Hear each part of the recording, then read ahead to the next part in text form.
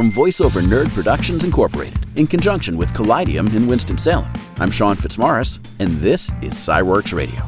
You have your 3D glasses on. You're settled comfortably, facing an enormous screen. The lights dim, and you find yourself in orbit around the Earth. Or maybe you're in a galaxy far, far away. Or boldly going where no one has gone before. Whether you're reading your child a book about bugs or in a class field trip to see dinosaurs at a museum, you're receiving your information through the interpretation of an artist. You have to captivate people first and get them interested. And then once they're interested, then you can go do the science. That's Dr. Jana Levin, Associate Professor in the Division of Liberal Arts at the University of North Carolina School of the Arts.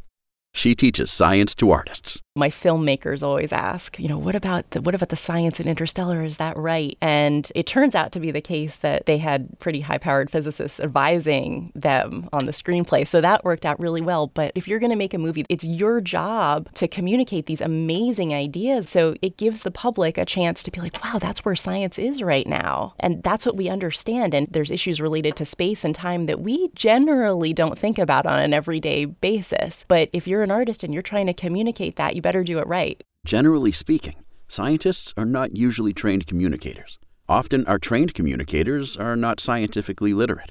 So principles that impact our lives can be poorly communicated.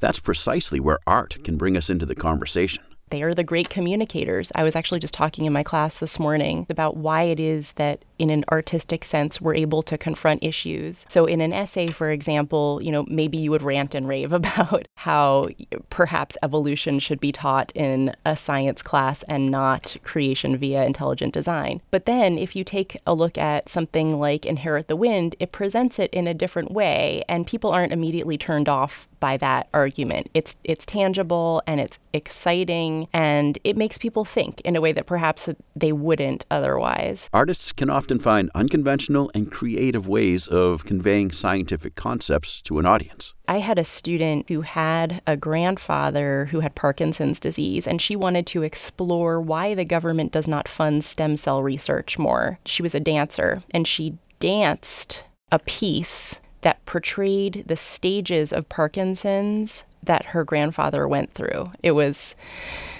really moving, and it made you want to dig deeper into the science so that you could understand why this was such an important issue. Dr. Levin teaches science at a college for artists. What's that like?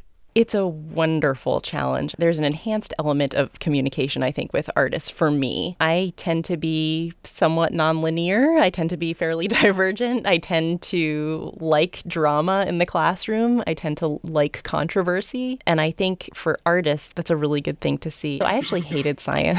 I hated science with a passion. Hated science. I hated math.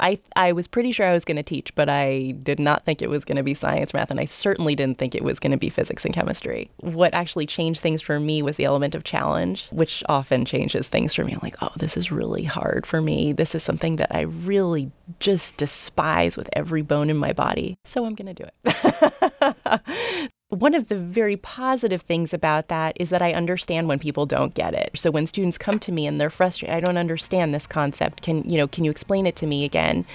Yeah, I get it. It's hard. And I'm happy to work with you to explain these things further because I know what it's like to not have it come naturally. For my students, they have their art. It's drama or it's film or it's music. And I have my art. And my art is science education and communication. SciWorks Radio is a production of Voice Over Nerd Productions Incorporated. VoiceOverNerd.com in cooperation with Collidium in Winston-Salem. Music by Storyman.